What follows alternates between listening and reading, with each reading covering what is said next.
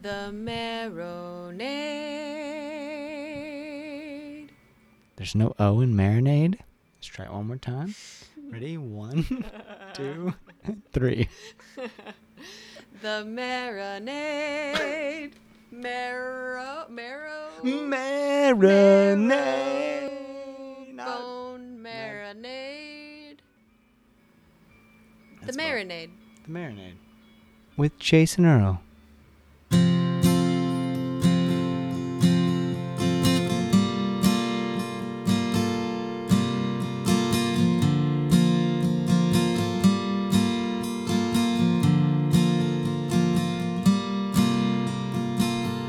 Welcome to The Marinade with Jason Earle, a free-flowing conversation about the creative process with creative people.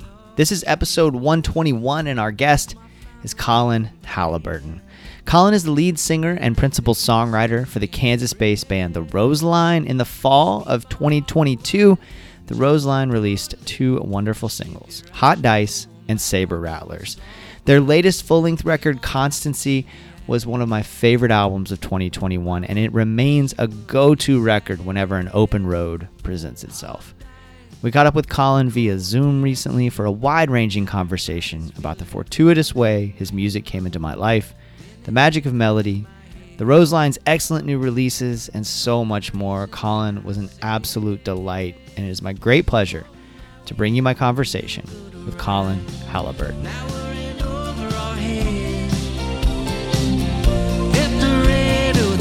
Levels rise. Ain't got no home to inherit. Yeah, I can murder the mood in seconds if you want me to. Breaking bread with my family. Salty air is just a rustle. Man, I'm just so excited to talk to you. I don't know if I've ever told you how I got into your music, but I think for folks listening, it's fun to hear, you know, especially as Twitter falls off into the ocean or whatever is happening to it at the moment. I went to see Austin Lucas and Matt Woods play right before your record Constancy came out, and I locked myself out of my house, and I left the keys in the Uber, and so I'm waiting for the Uber to come back and bring me my keys, and so I just put out on Twitter like, you know, what's everybody doing? I got nothing to do. Anybody want to talk or ask questions or whatever? And Craig from All Knowing McGill threw throughout this conversation, hey, you got to check out the Roseline. There's this new record coming out. Check it out. And so I listened to a couple of singles and was floored, pre-ordered the record.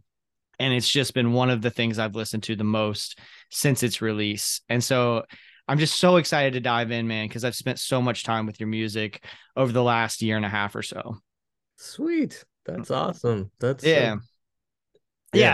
It is awesome. And it's like one of those, you know, you've been making records for a long time, and it's just hard to get through all the noise. I mean, this is music made for me, you know, like this music hits me so hard. And for whatever reason, you didn't come across my radar for so long. I'm so glad you did eventually. And I'm so glad we get to talk about it.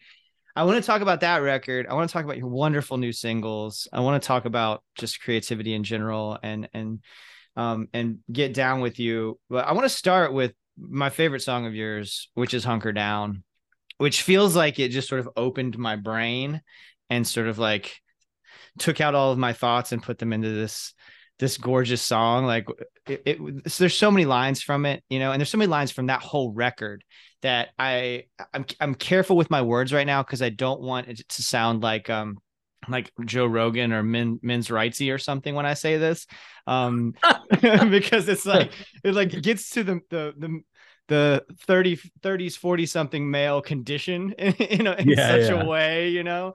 Fuck Joe Rogan, for the record. The Marinade does not support Joe Rogan or his bigotry. But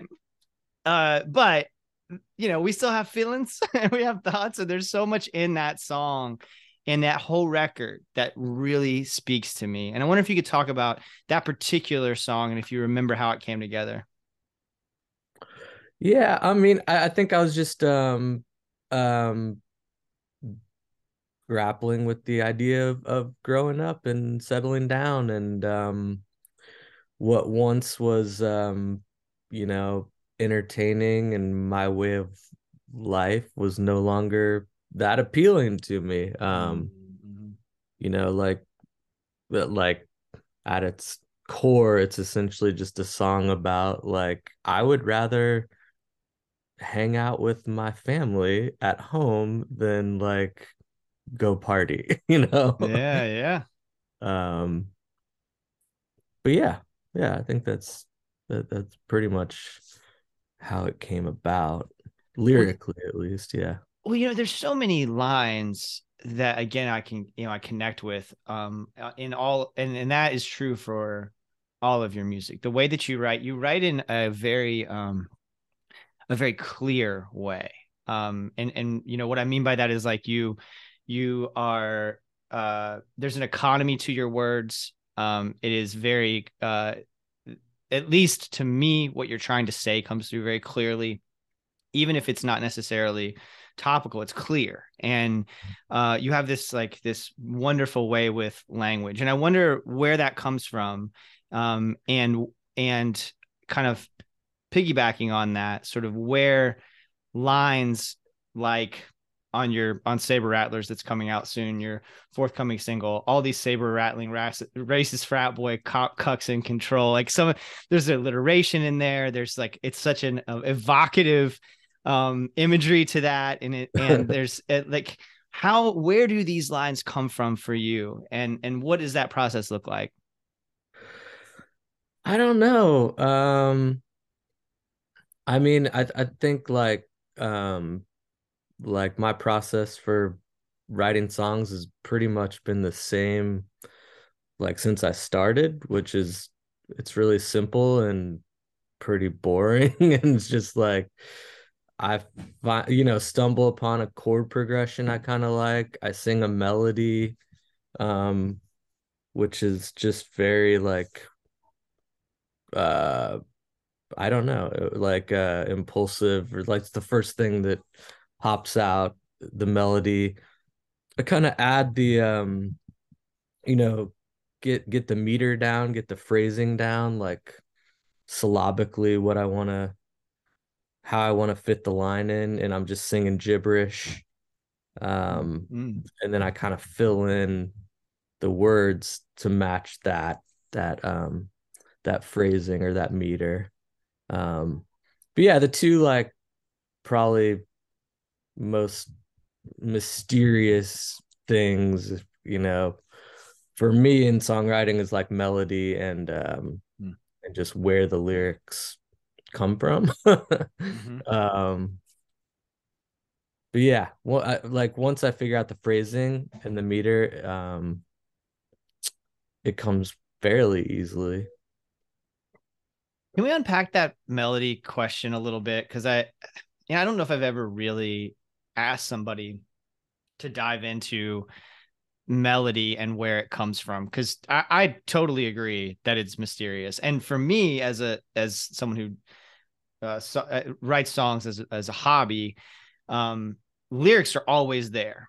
And for me, that's because I'm constantly writing, I'm constantly reading, I'm constantly consuming words. And so, and I feel like I have a lot to say. Whether that's true or not is debatable, but I feel like I have a lot to say. And so the words are always there, and it is less mysterious to me, because whatever writing I'm doing, I'm writing about what I'm feeling, what matters to me, what I think I need to say. Whereas melody is mystical to me. Yeah. I don't understand it. And I wonder if we could dive in a little bit, like, how do we get to that place? Like, because these melodies are infectious on all of your songs. So how do you get to that place where melody is coming to you? That's a good question. I don't know if I have an answer for it. It remains a mystery to me, kind of, but it's kind of the most effortless thing for me in the whole process for whatever reason. I don't know if it's like, what I grew up listening to or what I was exposed to, or I have no idea, but yeah, as soon as I get I mean, you give me two chords or whatever, three chords, um, almost instantaneously I have a melody to go with it.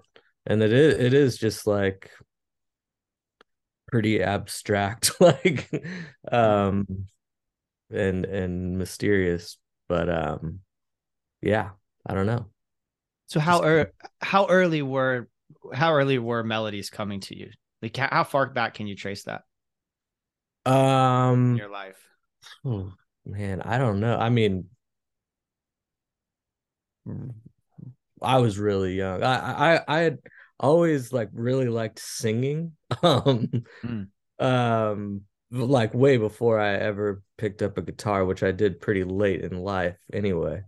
Um but yeah, I was always singing like while mowing the lawn or like in the Mm-hmm. shower or in the car, wherever. Um but yeah, I was always just making up songs and lines and I just liked the like physical act of singing kind of for whatever reason.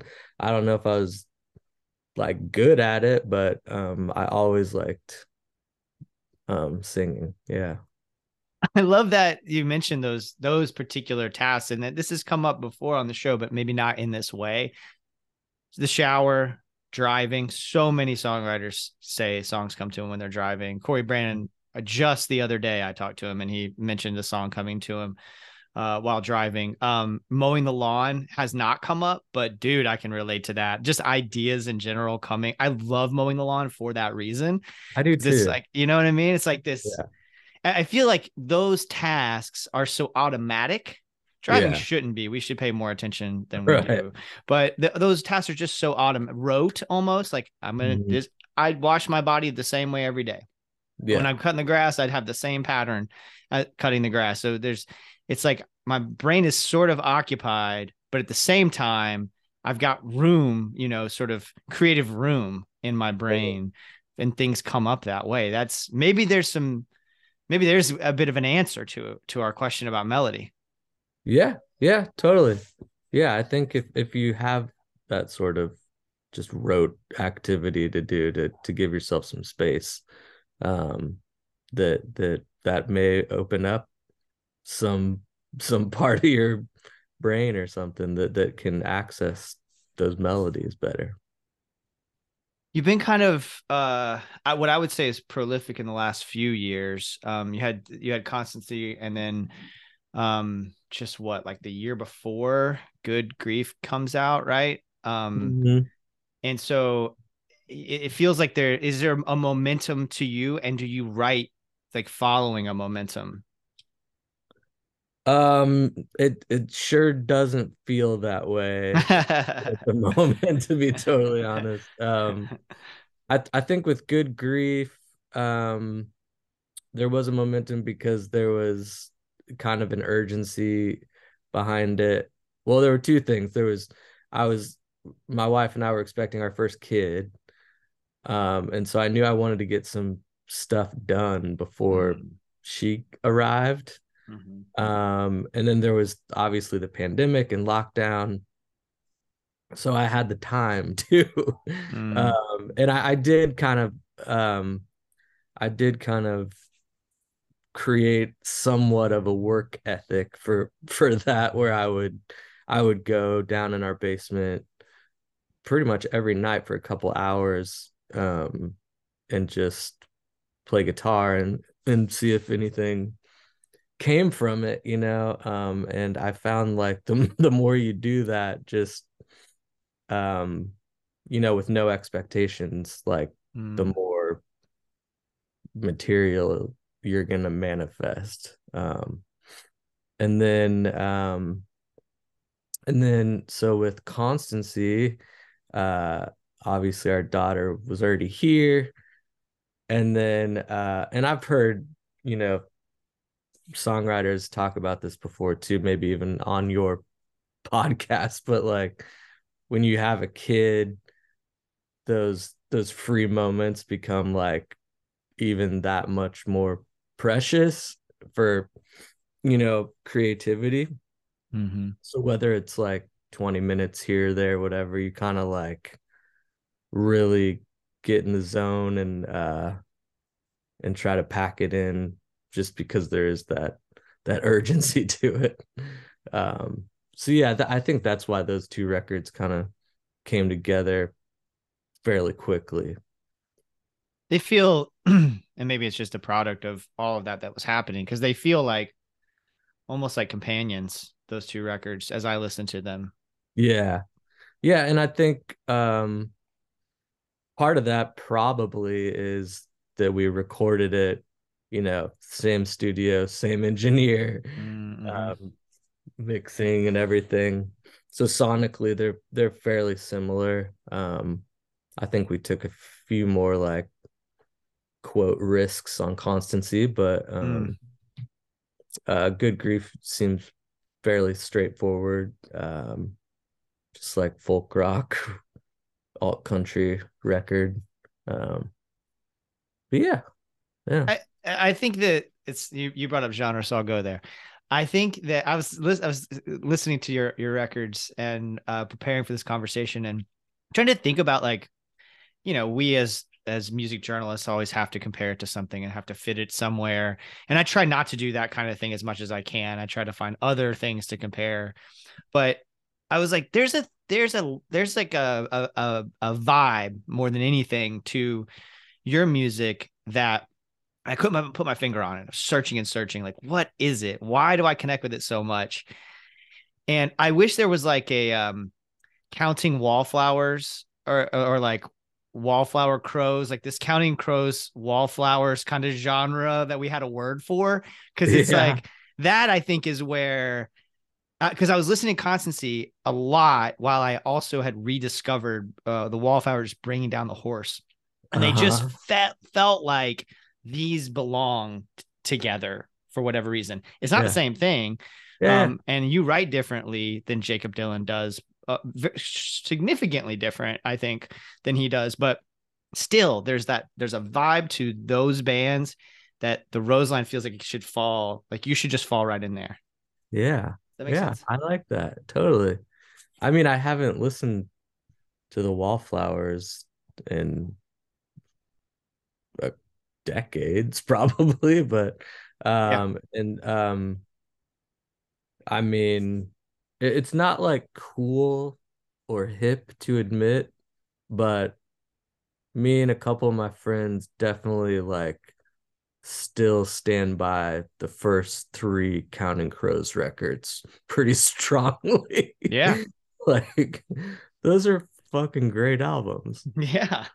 Yeah, I think it's becoming cooler. I think as we get into the age where we're having more influence over the cultural conversation, I feel like at this point we're dictating a lot of those conversations, and I feel like it's cooler now to admit that you loved Counting Crows, because they're great fucking songs, and I don't know where they ended up becoming not cool.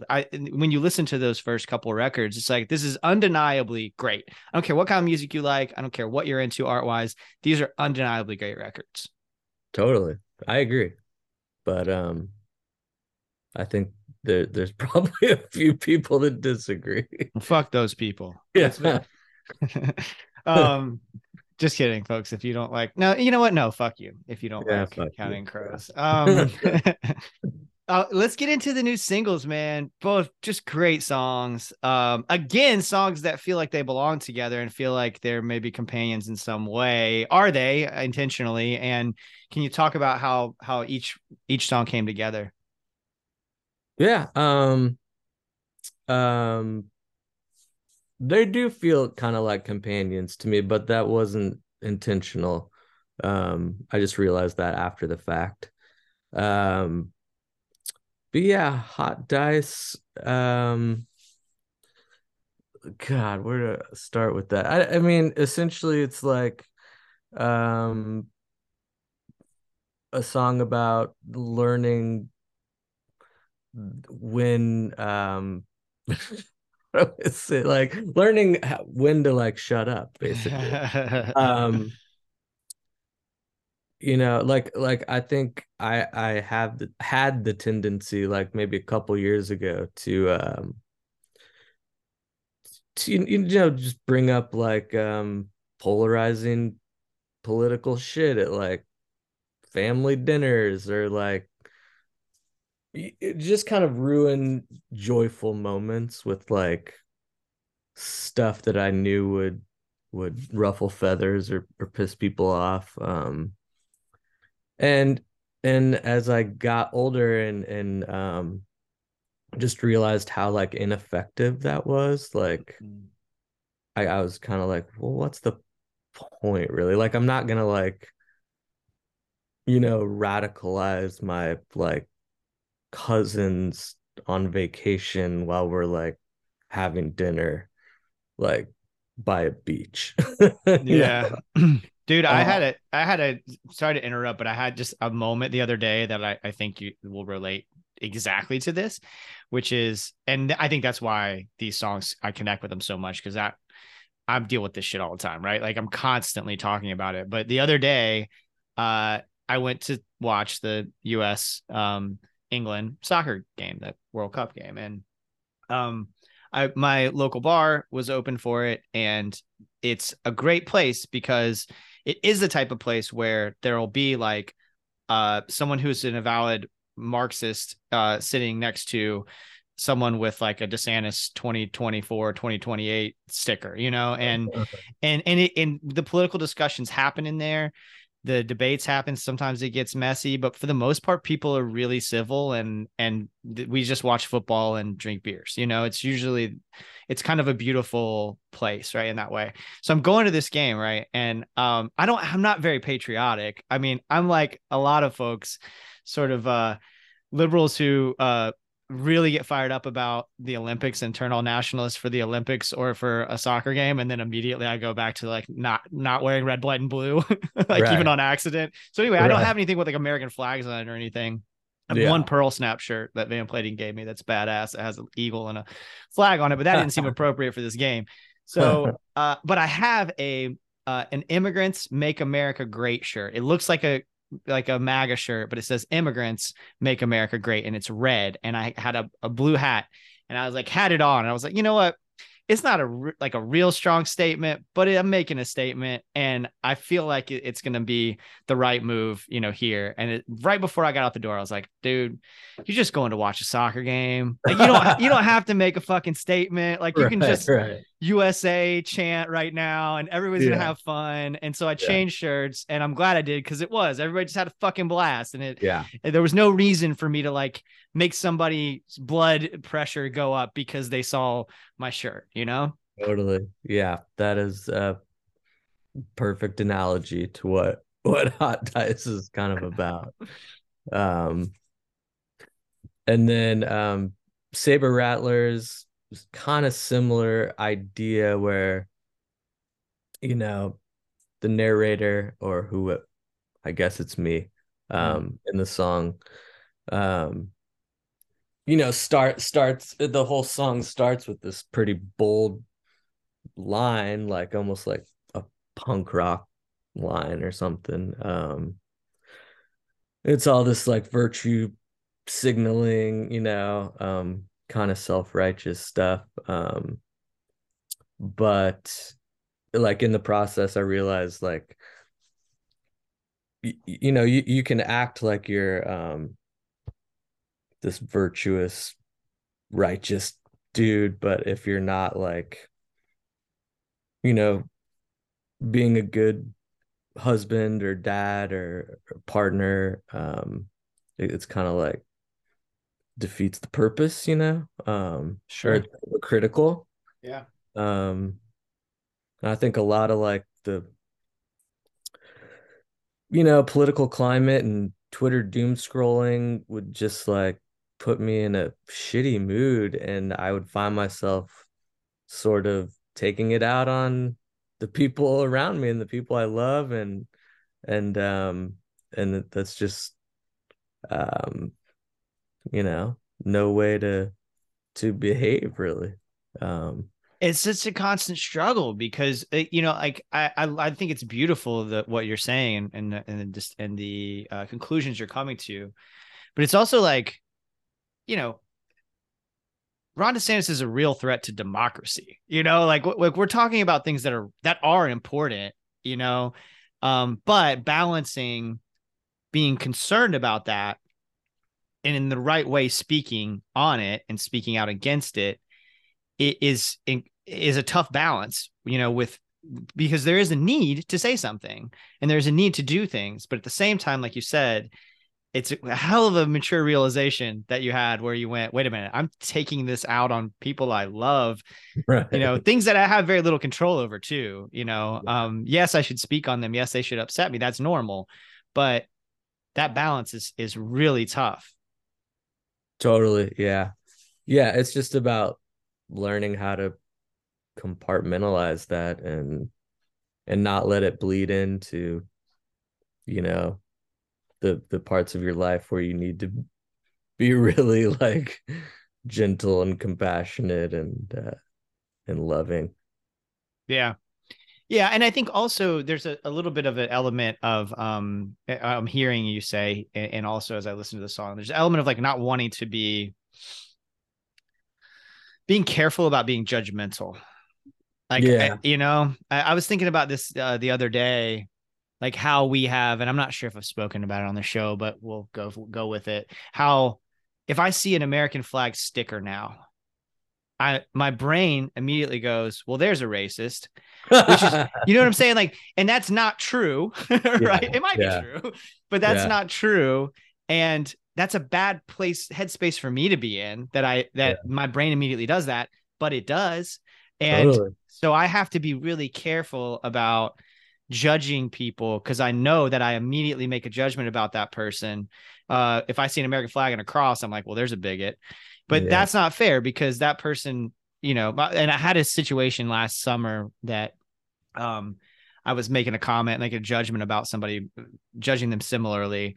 And my buddy at that same bar, my buddy was like, you don't know that guy yet. And so I was like, you're right. You're right. And so then I got to know the guy. And of course I was totally wrong. Right. I was like, Yeah. I was Right. completely wrong. He was a very, very reasonable person, mostly apolitical, had nuanced thoughts about the world. And I just felt like such a dick, but it's an important lesson because that judgment can creep in. And a song like Saber Rattlers is really helpful to process not being judgmental and not rushing to those conclusions. Mm-hmm. Mm-hmm. Yeah, I totally agree. Yeah, yeah. I don't know. I guess it just comes with age. Being able to not immediately um judge, the American flag dudes is like exactly what you said. Yeah. And that's a But hard one. That's a hard one because it's like, because to me, the American flag dudes, in my life at least, I've only recognized them as someone I'm going to stereotype post Trump. Now I'm learning now more and more. I'm coming to grips with the fact that that shit was all laying there under the surface, and then he became the conduit through which became mainstream. And so like that's just a hard thing for me because of some of the people that I've loved and spent time with, some of the music that I've listened to. Like I'm starting to come to grips with bands that I really loved and spent time with that now I look back and listen to the songs and I'm like, oh shit, dude, you should have known that guy was a bigot. no. And it's like, Yeah. oh shit, I love that song and I love that song. And then I listen back to the lyrics and I go, oh, motherfucker. I just did not see that. That's not how my brain was processing it. Yeah. Or I was, growing up in a conservative environment. And so like, it didn't seem that way. And it takes getting out of that environment, whether it's physically, like in my case, or mentally, to be able to separate yourself from those influences so you can kind of see things more objectively. But it's a tough realization, man. Oh yeah, for sure. For sure. Um, yeah. I mean, the other thing I wanted to mention with Saber Rattlers is it's um it was a big collaboration between me and our guitar player Bradley. To where he wrote the music, like that riff that opens the song. He came up with like at a sound check when we were on tour in Sweden. And we both kind of like looked at each other and was like, that was pretty dope. Cool. And so he just did a voice memo of it, right there. I totally forgot about it. Get back home from tour. He's fleshed out, the full song, the full chord progression, and sent it to me. And then I wrote the lyrics and melody over that. So that was kind of a unique way of creating a song that is pretty atypical for us. But I thought I was going to ask you about that because it seems like you do a lot of writing on your own. Is that true? Yeah. I'd say the majority of the songs are written by me, just on an acoustic guitar. But yeah, it's fun when someone like Brad can something as simple as like just teaching me a new chord or something, or different voicing. It really kind of opens up my I don't know, like sense of melody and just how a song can be structured.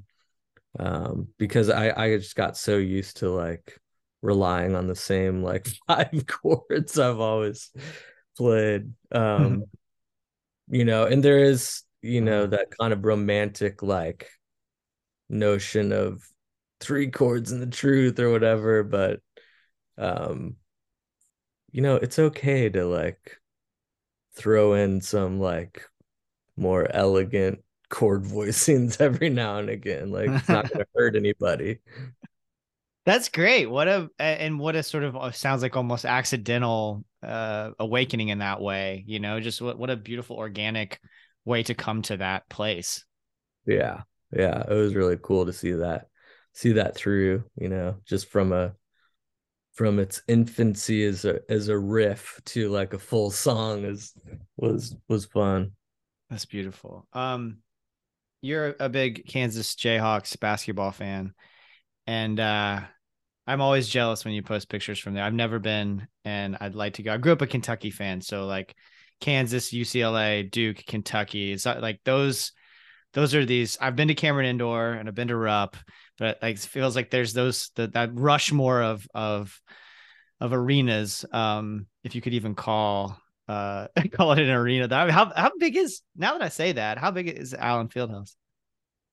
I don't know. It doesn't feel that big. Yeah, because Cameron's tiny. Cameron is like really tiny. Right.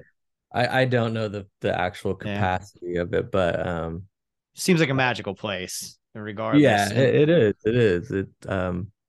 It's one of the loudest places you could be, I think. That's awesome. So who are the most creative Kansas basketball players of all time? Most creative. Oh man. Gosh, that's a good question. Man. Maybe like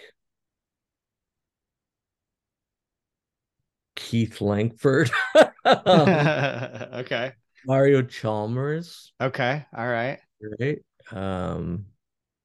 I feel like Paul Pierce is the first one that came to mind for me. Paul Pierce, yeah.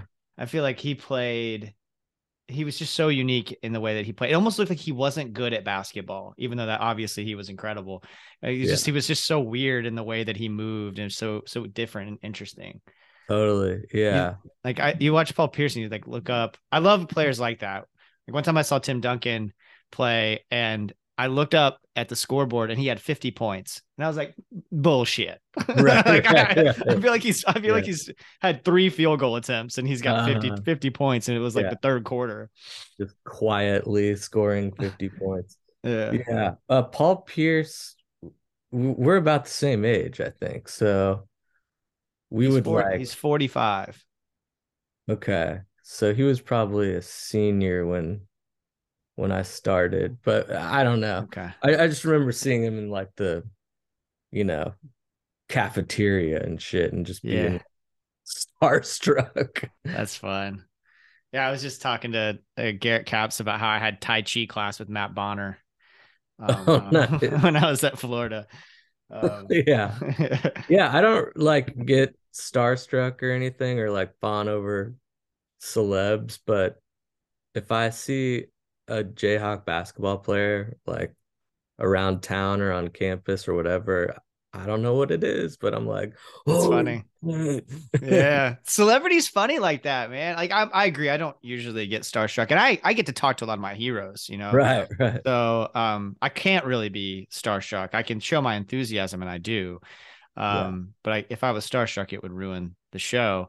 But the only time I can think of that I was truly starstruck was when I met the Macho Man Randy Savage. That's the only time I can think of that I was just like, Nice. I couldn't get my words out, you know. That's amazing. And he couldn't have been cooler, you know, and he was just real patient with me, and it couldn't have been cooler. What we just got a few more minutes left, and then at the end, if we could just restart this, because the free version of Zoom is about to time us out. But if we could restart it and do that thing we talked about earlier, the Patreon exclusive kind of concept, that'd be awesome. Sure. What are you getting down on? What art has you inspired at the moment? What are you listening to? Maybe a book you're reading, TV show? Yeah, shoot. What am I listening to? I've been listening to the new Wild Pink record a lot. What else? The new Courtney Marie Andrews record is really beautiful. And I'm reading what am I reading? I'm reading a book by Thomas Frank called The People Know. The People, N-O. Okay. Which is like kind of the history of populist movement in America and how that term has been like completely misrepresented lately by pundits and like people. Everyone was calling Trump a populist, and like he's like so far from the origins of populism, which was like a real lefty movement like in the late 1800s, started in Kansas by like farmers essentially. But it's really interesting, and he's just a great writer and funny and just trashes the elites on both sides of the aisle, and Nice. It's just right up my alley. Dude, I have to check that out. Yeah, that sounds right up my alley too. I'm gonna have to check that out. Colin, this has been such a pleasure, man. Your 2 new singles are amazing. Hot Dice is out. They'll both be out by the time I release this, so folks can check them out. And I'm just so grateful for your time, man. I mean, again, your music has been such a soundtrack for my life, especially on drives where I'm going to see, but both my parents are ailing. And that record has been such a companion for me as I'm looking back on my life and the decisions I made, and the times I was flirting with service industry women and all the things that you sing about, right? Yeah. All those things have been a part of my life, and I'm reflecting on them as I approach 42. And so I'm really just so grateful for the music that you make, and so grateful for your time right now.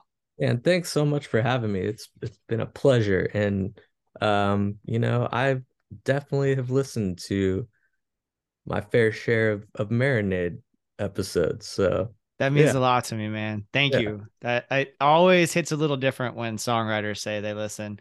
Because hopefully you're grabbing a nugget here or there from the amazing people I've been fortunate enough to listen to. So thank you so much for that too. Totally. Your cousins look kind of confused. Where's the love or compassion? You involuntary celibate fascist. What did your daddy do to you? Unpack your trauma for the truth. Oh man, we had a real good time. Can't barely get out of bed. Hollowed out about a case Colin Halliburton, y'all. Thank you so much, Colin. Thank all of you for listening. RoselineMusic.com for all things the Roseline. Grab physical copies of their wonderful records. Keep an eye on tour dates. And be sure to spin those wonderful new singles. The song you are hearing in this episode is one of those tunes. It's called Hot Dice.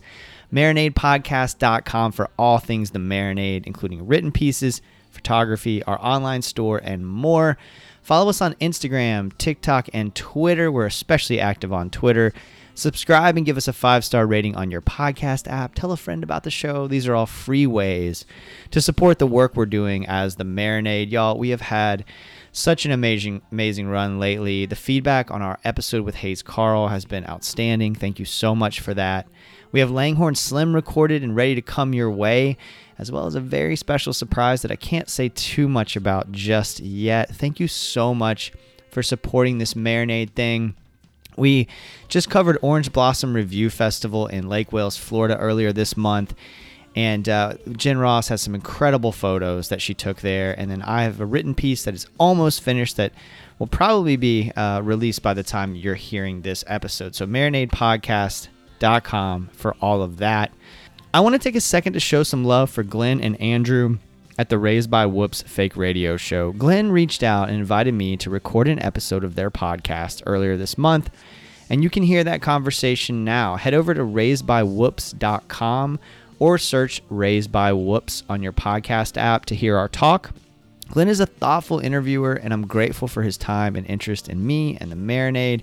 It's a wide-ranging conversation about my life and work, and we cover ground I haven't traversed on the show or even on the Marinade's Patreon. So check that out, Raised by Whoops, if you're interested. Speaking of the Patreon, if you really like what we're doing, please consider joining our Patreon community. For just a few bucks a month, you can gain access to Patreon-exclusive content, like our show Jason's Journey, where I talk about the moments that shape my creative life and provide a window into the process of making the Marinade. Just recently, I posted a piece of my conversation with Colin where I asked him some silly questions, like his favorite color, his favorite food, that sort of stuff. It was a lot of fun, something different from what we would normally do for the Marinade proper, and that's kind of what the Patreon is for. I post what I'm getting down on. That's an examination of the art that is inspiring me at the moment. Sometimes we get together for Patreon happy hours, which we're overdue for at this moment. So I'm going to take this as inspiration to schedule one of those, because they're a lot of fun to be able to connect with folks who are marinators from across the country. And it's just a really great way to connect with people who have similar interests and similar worldviews. And I'm just thankful so much for the Patreon community. It's at patreon.com/Marinade Podcast. If you're interested and can swing it. If you want to support the show financially, but you don't want to commit to a monthly subscription, I totally get that. We have Venmo and PayPal, and we appreciate it. If you just want to give us a tip, it's just at the Marinade. You can find us over on those channels, and the money goes right back into the making of the show. Right now, that means saving up to cover some festivals. We've been invited to some very cool events, Jen and I have, and we need to figure out how to pay for those experiences. And so the Patreon's great for that. Any little tips you can give us are great for that. We appreciate it. But above all, this is a free show, and we're thankful that you listen and you spread the word about the Marinade. Until next time, go out and create something in 2023. Cheers, y'all.